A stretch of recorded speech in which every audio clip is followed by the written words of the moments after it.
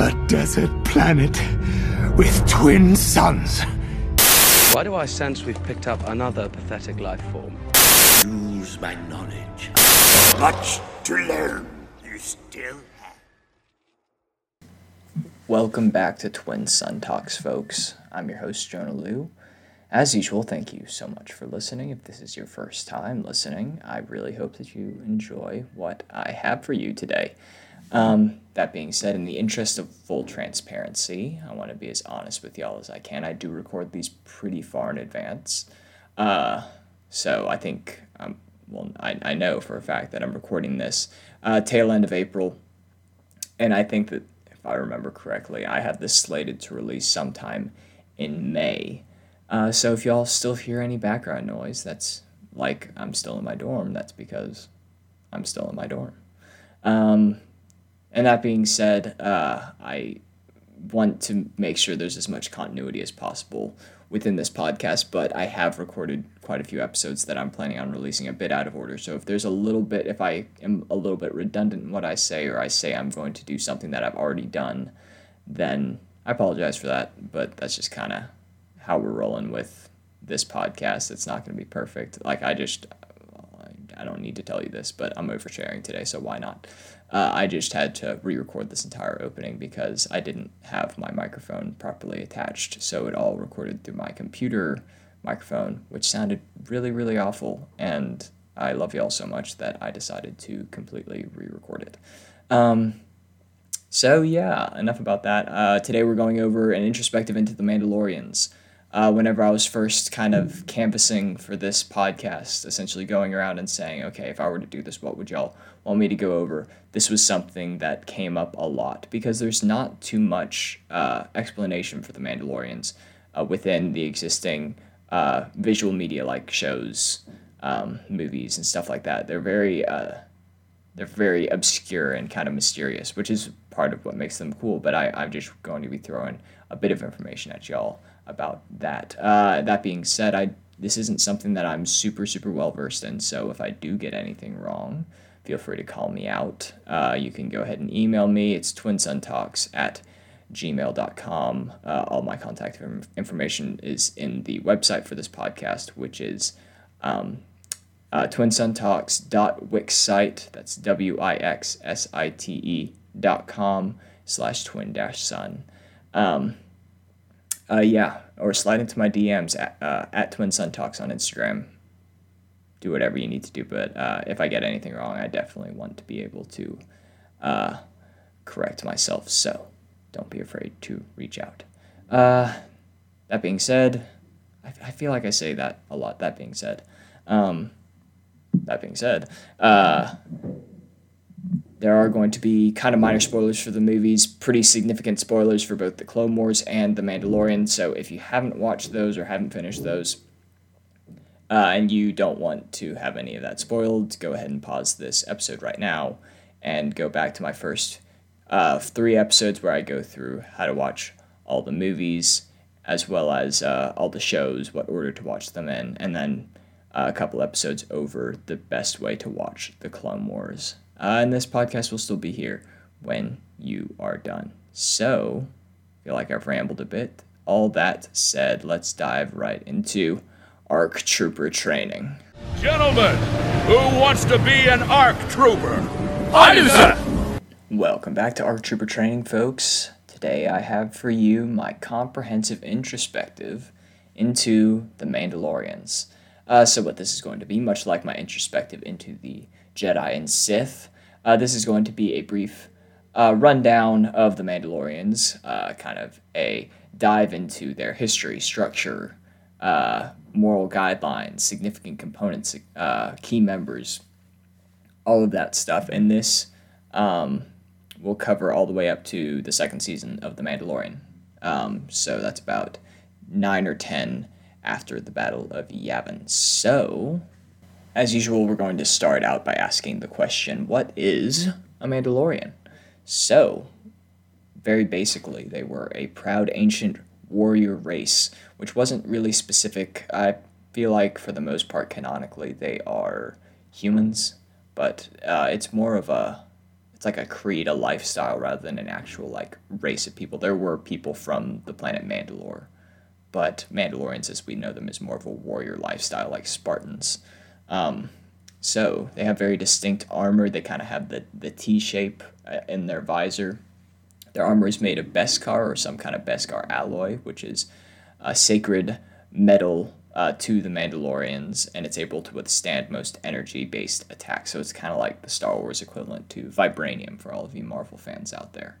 The armor that they use is very advanced, and it was kind of developed in such a way that it's able to go toe-to-toe with Force wielders, and I'll get more into that in a bit. But some more about Mandalorian culture. The big component of it is the Darksaber. So it's a unique lightsaber with a black blade, which isn't seen anywhere else in the existing canon. And it was created by Tar Vizsla, who was the first and only known Mandalorian Jedi. When he died, it was stored on display in the Jedi Temple, and then members of House Vizsla broke into the temple and stole it back, and then passed it down through their generations. And it represents essentially the rightful ruler of Mandalore ever since it was taken back by Clan Vizsla, and it must be obtained through trial by combat. Otherwise, whoever has it, if they didn't get it through trial by combat, their rule might be seen as illegitimate. There's also a lot of imagery within Mandalorian culture of mythosaurs, which they were fabled to ride. And it's just that it's kind of like a dragon-looking skull that you see like on Boba Fett's armor, or it's the giant crest that's in the armorer's chamber in The Mandalorian. I have a sticker on it on the back of my computer. It's so cool. I really love it. And that's about all I have for just kind of what a Mandalorian is. The history of the Mandalorians is a little less defined than others, so I'm going off of like significant events rather than like specific years. I had very specific timeline dates for the Jedi and the Sith. Those aren't super available for the Mandalorians, so I'm just going to be going through major historical events. Once again, there are a couple dates in here that are referenced with put into reference with the Battle of Yavin. So that's going to be BBY before the Battle of Yavin, ABY after the Battle of Yavin. That's just putting everything in reference to Episode 4, which is the very first Star Wars movie. So first off, we have Mandalore the Great establishes the legacy of the Mandalore, which is the ruler of the Mandalorians, and he kind of starts this trend of crusades and expansion throughout the Outer Rim regions of the galaxy. And that expansion eventually puts the Mandalorians into conflict with the Jedi Order when they start fringing upon the Republic. And that causes a lot of conflict. There are a lot of wars versus the Mandalorians versus the Jedi.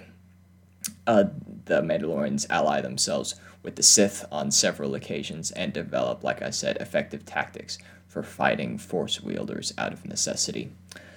And the last great struggle between Mandalorians and Jedi occurred on the planet Mandalore itself. And it was said to have caused a cataclysmic event that left the surface of the planet just a complete barren, scorched desert. And then the inhabitants of that planet later had to create these kind of biomes because the planet, like, is essentially artificial living quarters because the planet was so completely and utterly destroyed by all the conflict. In Legends, a lot of this is Legends. We haven't had much like official background on the Mandalorians in canon, but in Legends there was a battle at I'm gonna butcher this. I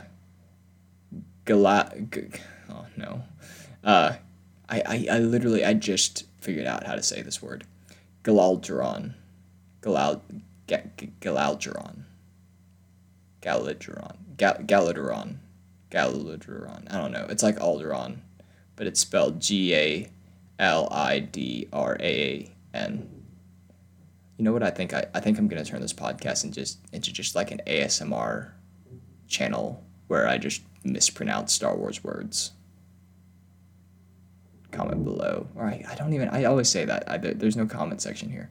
But let me know if that's something that you want me to do. I can make a segment out of that, just like, Galadron. Okay, we're off topic. But this is conflict during the Mandalorian Civil Wars,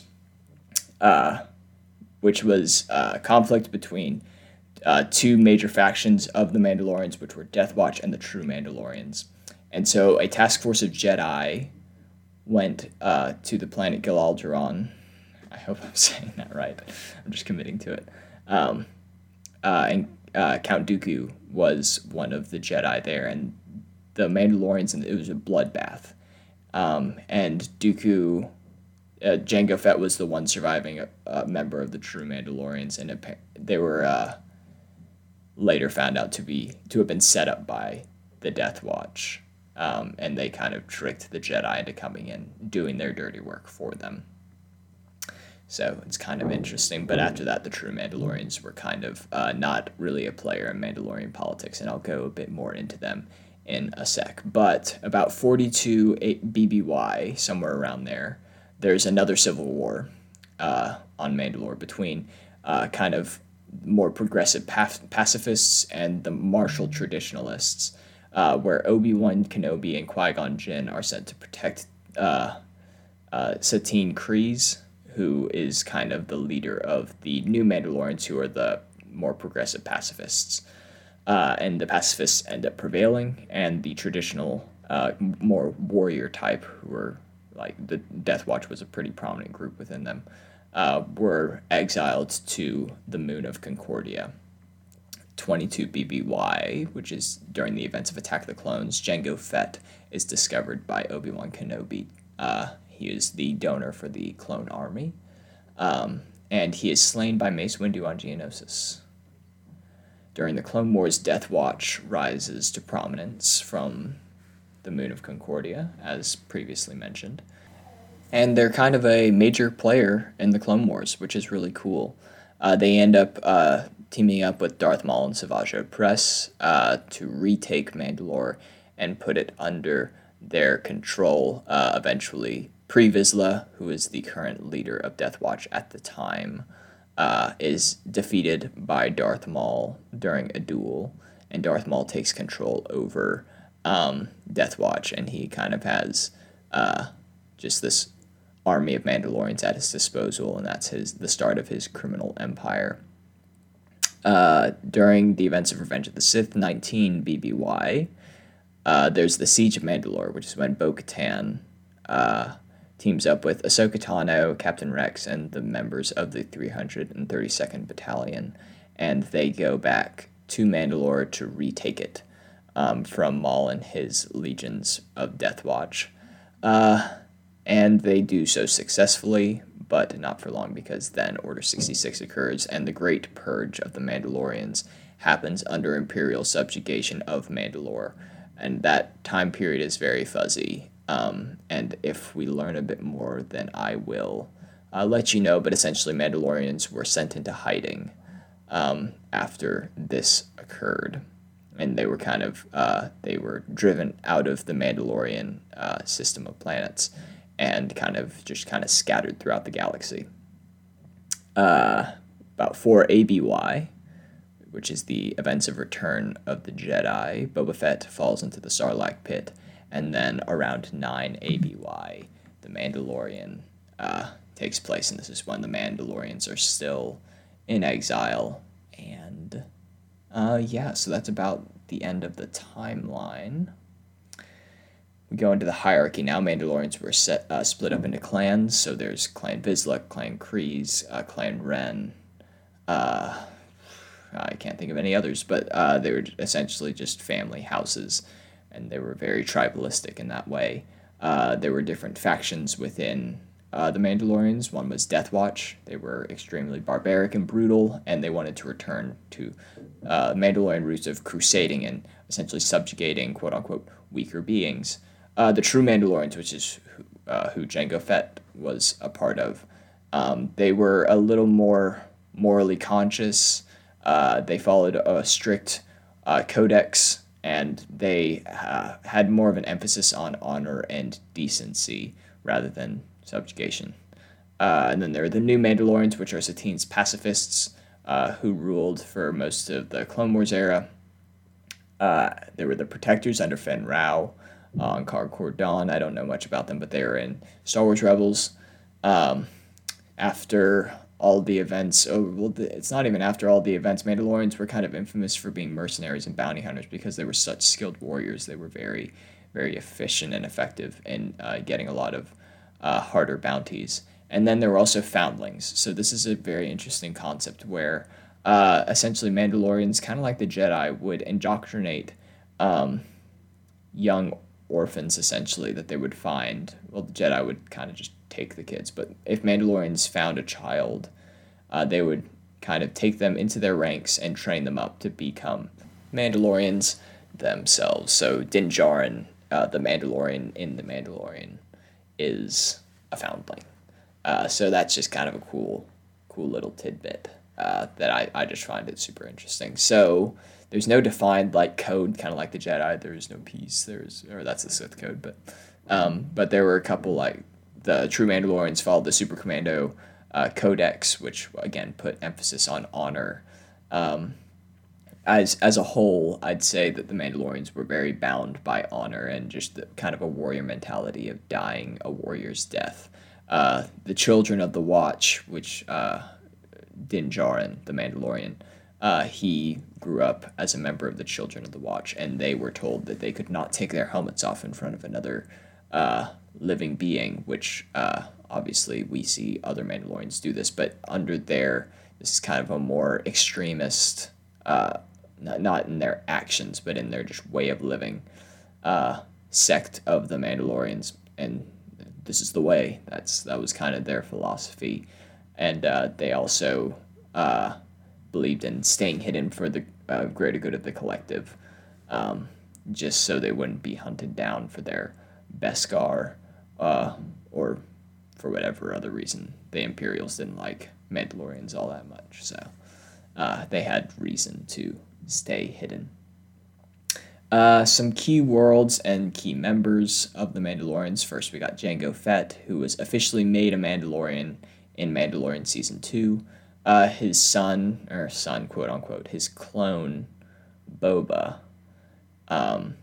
isn't technically a Mandalorian. He is accepted as worthy of having the Mandalorian armor by Din Djarin because of his father, but he doesn't live by the Mandalorian code of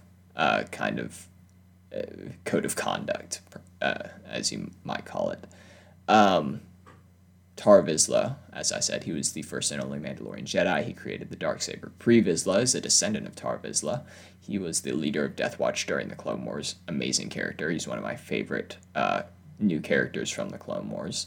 Bo-Katan is Pre Vizsla's right-hand man. She's really awesome. She comes back in Rebels and the Mandalorian.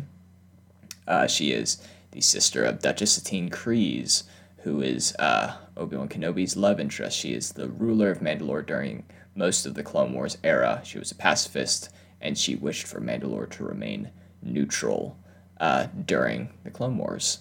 Din Djarin, who is the Mandalorian, as I keep saying, he was a child of the Watch. He was a bounty hunter, and he's just awesome. And I can't wait to see what more. I think that they've done a great job of developing him, and I can't wait to see what comes next for him in Mandalorian Season 3. Last, we have Sabine Wren, who is the Mandalorian member of the Ghost team in Star Wars Rebels, and I think that she's a super, super interesting character. She's one of my favorite characters in that show. And some honorable mentions: the armorer from The Mandalorian, awesome. Koska Reeves and Axe Woves, who were Bo-Katan's kind of entourage in Mandalorian Season 2. Both really, really cool characters. Gar Saxon, he was Maul's first in command under his Legion of Death Watch, and then also he was first in command during the Imperial rule of Mandalore.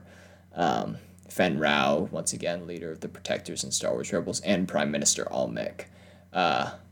who I think is a really fascinating character from the Clone Wars. So, all that said, we get into some key worlds. Obviously, Mandalore is a very much a key world for the Mandalorians. Then we have Concordia, which is the moon that all of the militant traditionalists were exiled to. That's where Death Watch was. Whenever we found them in the Clone Wars, we have Concord Dawn, the birthplace of Jango Fett, the location of the Protectors. We have Cronist, which is Sabine Wren's homeworld. And then we have Navarro, which is where where the Mandalorian covert was in the first season of The Mandalorian. So, that's about all. This is a pretty basic run-through. By no means completely comprehensive, but I think it hits a lot of the important points. If y'all want me to go deeper into any of this, or once again, if I got anything wrong, or you think that I missed anything super significant, please let me know. Once again, all the contact information is up on the website. So, that being said, this would not be a proper episode if I didn't leave y'all with a little bit more.